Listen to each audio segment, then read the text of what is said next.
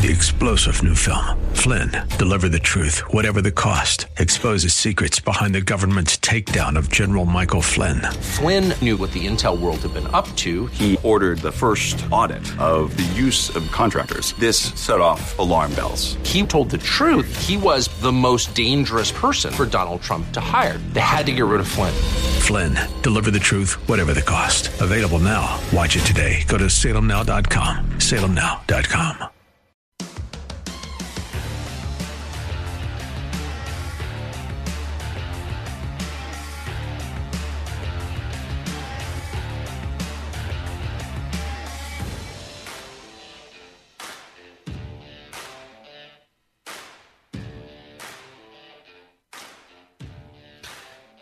Welcome back to the Bruce Hooley Show. Jack Windsor, editor-in-chief of the Ohio Press Network.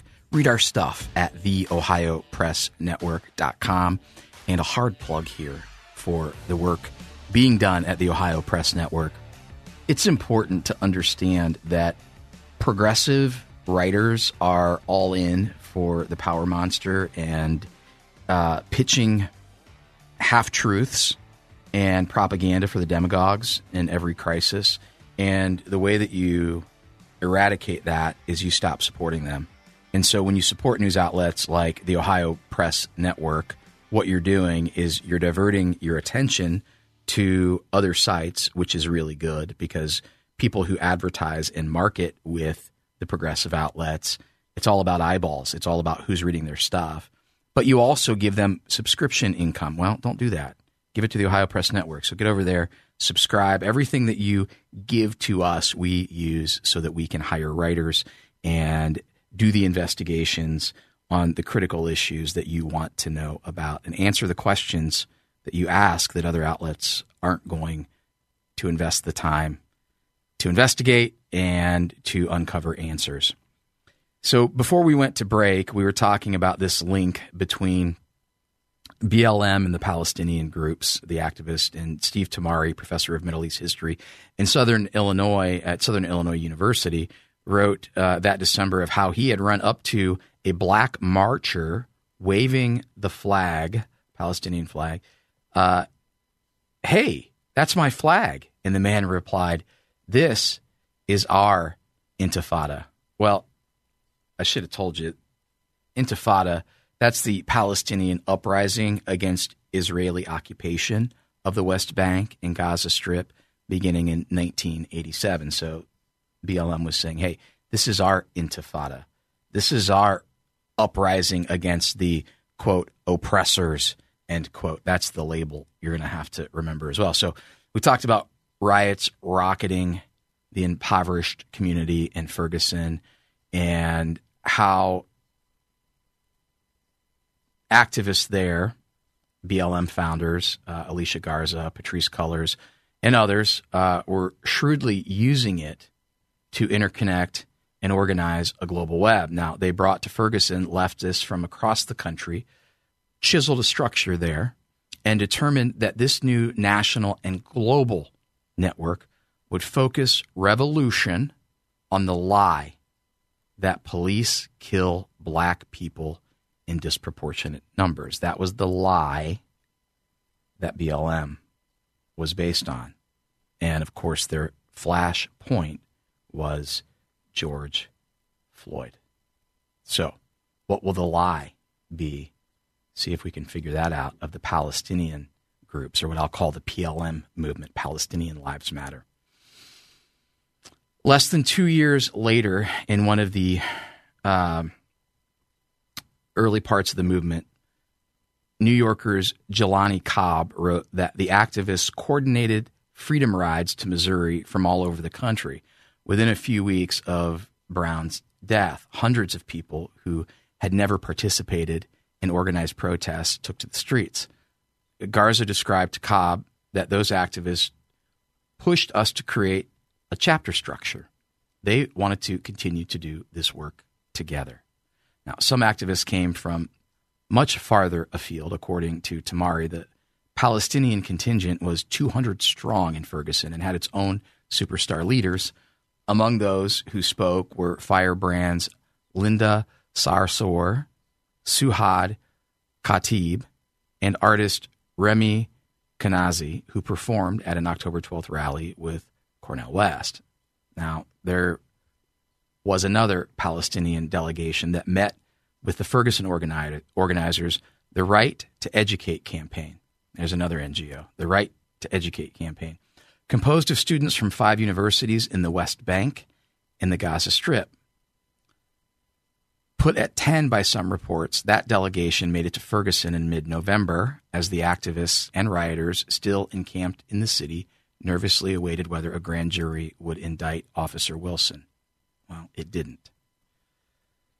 We tried to connect the dots between the struggles between the African American society and the Palestinians, one of the Palestinians, Muhammad Douglas, said.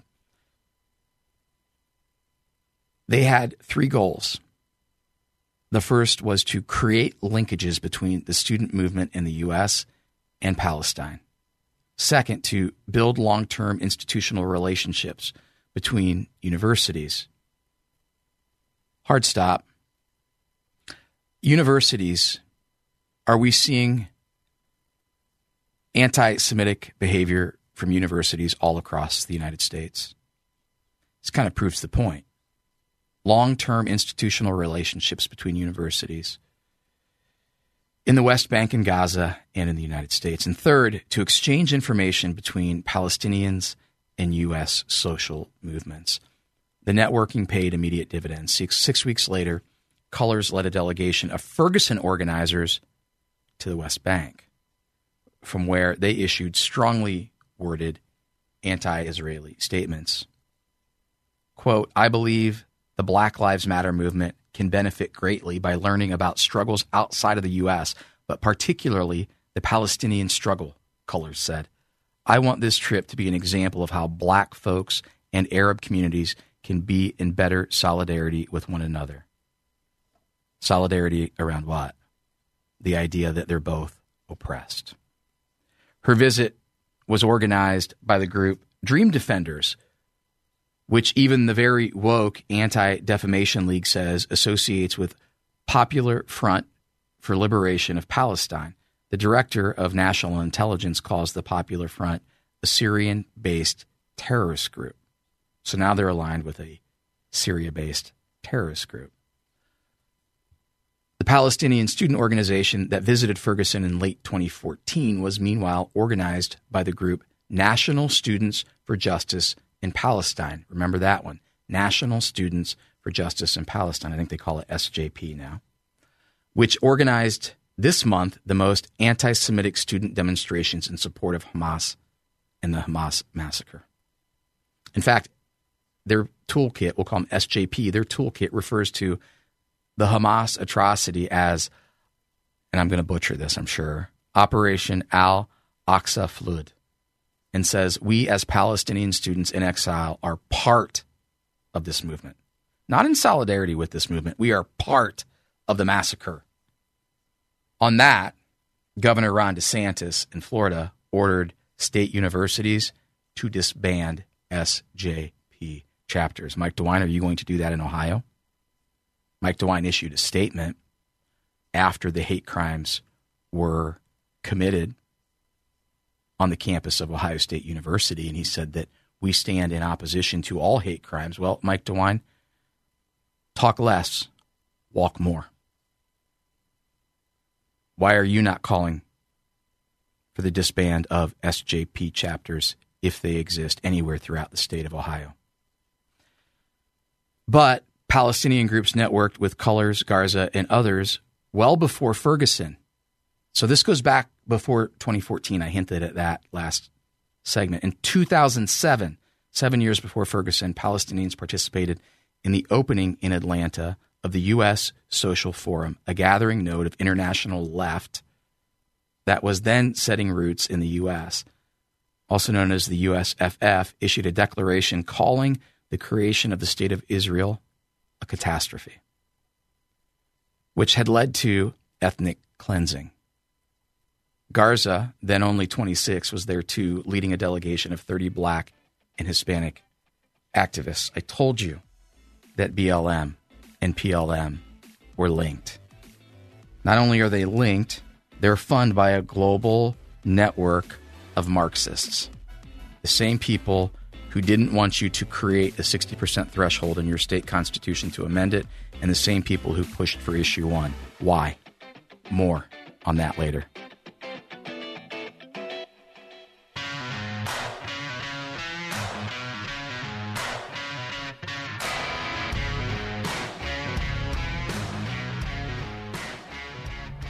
Rounding third and heading home, the final segment of the Bruce Woolley Show on Monday, November 11th, 2023. And we have gone to great lengths over these past couple of hours to lay a foundation that includes lots of words that we're going to use in the future. Demagogues, the power monster, understanding that demagogues let no crisis go to waste. They use a crisis to feed the power monster, and the power monster eats your tax dollars and your individual freedom. And every day, we all have to decide, do we want personal freedom or government control? Now, if we understand history, we know the answer to that question. But it becomes harder to understand history. If we want to change some things, we've got to change some things. Awareness is the first step toward change.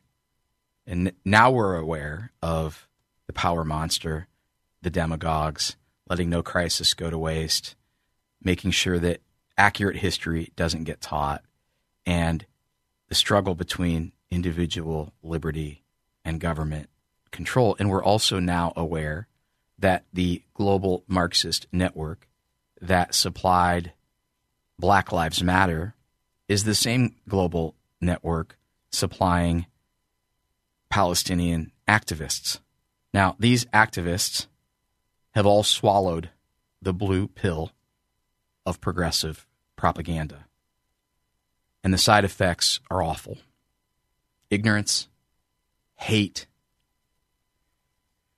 That ignorance and that hate justify what burn, loot, and murder did in 2020, also known as BLM.